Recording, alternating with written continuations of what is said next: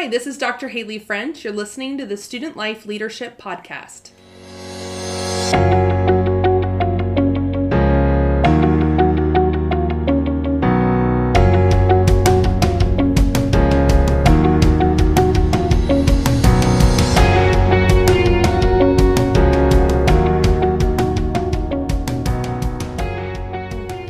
What's up, everybody? Welcome to the Student Life Leadership Podcast. We're so excited that you're back with us for another episode. I want to introduce Dr. Haley French. Haley, talk to us a little bit about your time here at ORU, what you're currently doing in your current role, and maybe some fun memories that you have during your time here at ORU.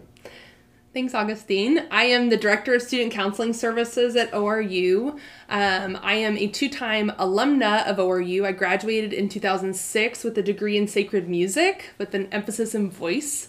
And then I went straight into my MDiv program here at ORU in 2009. I met my husband here, Dr. Nathan French. Yeah, come on. And yeah, we met here. And last summer, after a decade away, we moved back and we're both serving here again at ORU, which is a blessing. Come on, that's awesome. So yeah, today, I'd like to share a bit about the topic of tending to the garden of your heart. Proverbs 4:23 says, above all else, guard your heart, for everything you do flows from it. And that's the NIV translation.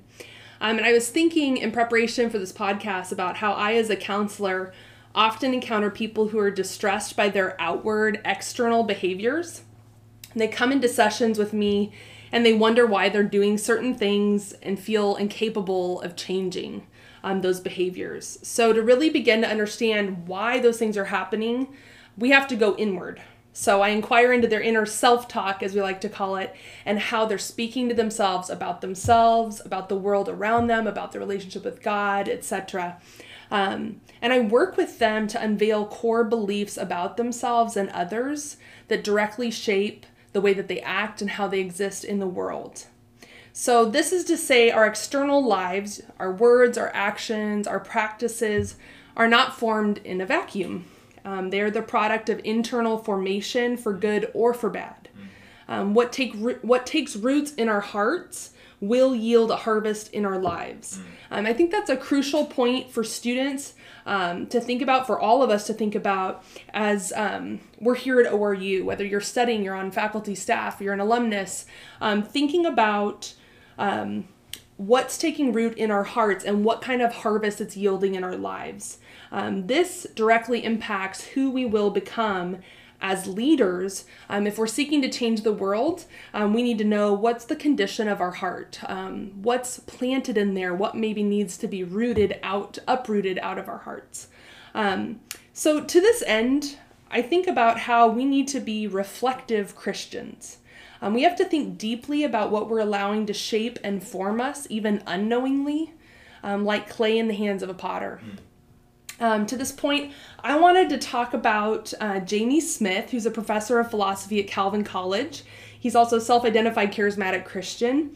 He's written a fantastic cultural liturgy series that I'd highly recommend to listeners. In Volume 2, which is entitled Imagining the Kingdom, he writes the following, quote, "The driving center of human action and behavior is a nexus of loves, longing, and habits that hums along under the hood," end quote. Then he says further, quote, "These loves, longings, and habits orient and propel our being in the world," end quote. So when he's saying this, he's noting the importance of Christian formation, particularly through Christian worship, through Christian liturgy, but he also notes the very real formation that can happen through what he calls secular liturgies.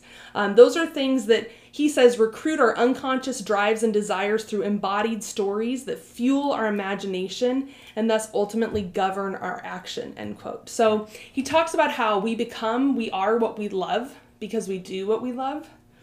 And I just think this is so important for us to reflect on, that who you are a product of the formation that you're undergoing, whether that's for good or for bad. So when we think about Christian worship and the practices of Christian worship, when we pray, when we worship, when we dance before the Lord, when we take communion, when we're baptized, when we study scripture, those things are distinguished by the presence of the Holy Spirit and a very different narrative, a very different story. The Christian story is one of redemption, a story of salvation, of forgiveness, of hope, of coming resurrection, of new life. Yet in contrast, those secular liturgies are also forming us into a different story. And I like that he says they're not just natural, but they can be fueled by principalities and powers. So we think about all the things in the world and our culture that we can have access to that can form us in ways that are not godly, that are not edifying and in alignment with the word and with God's will and ways for our lives. As Paul writes in Ephesians 6:12, our struggle is not against flesh and blood, but against the rulers, against the authorities, against the powers of this dark world, and against the spiritual forces of evil in the heavenly realms. So I like the idea of thinking about what's forming you and knowing that it's not just about these sort of natural things that we're doing, these practices, but even about the powers and principalities that are fueling them. And we want to be mindful then about what's forming me, what's forming you, what are you putting yourselves into the hands of to be shaped and formed. So again, just really thinking about the practices that you engage in as a Christian, as I said, prayer and worship, the study of scripture, all of these things, the Spirit of God works through them to, as Smith talks about, rehabituate us to the kingdom of God. The spiritual disciplines, Christian disciplines, they are avenues by which the Spirit's sanctifying work happens in our lives.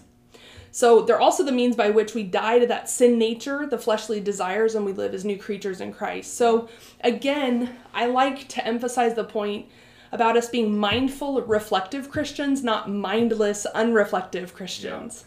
Yeah. In my opinion, it's becoming easier in today's digital world to be mindless. We mindlessly scroll through the life events of our online social media communities. Everything's accessible by a click here, a click there, and it leaves us with virtually no time to think critically about what we're reading, viewing, and what we're allowing to shape us.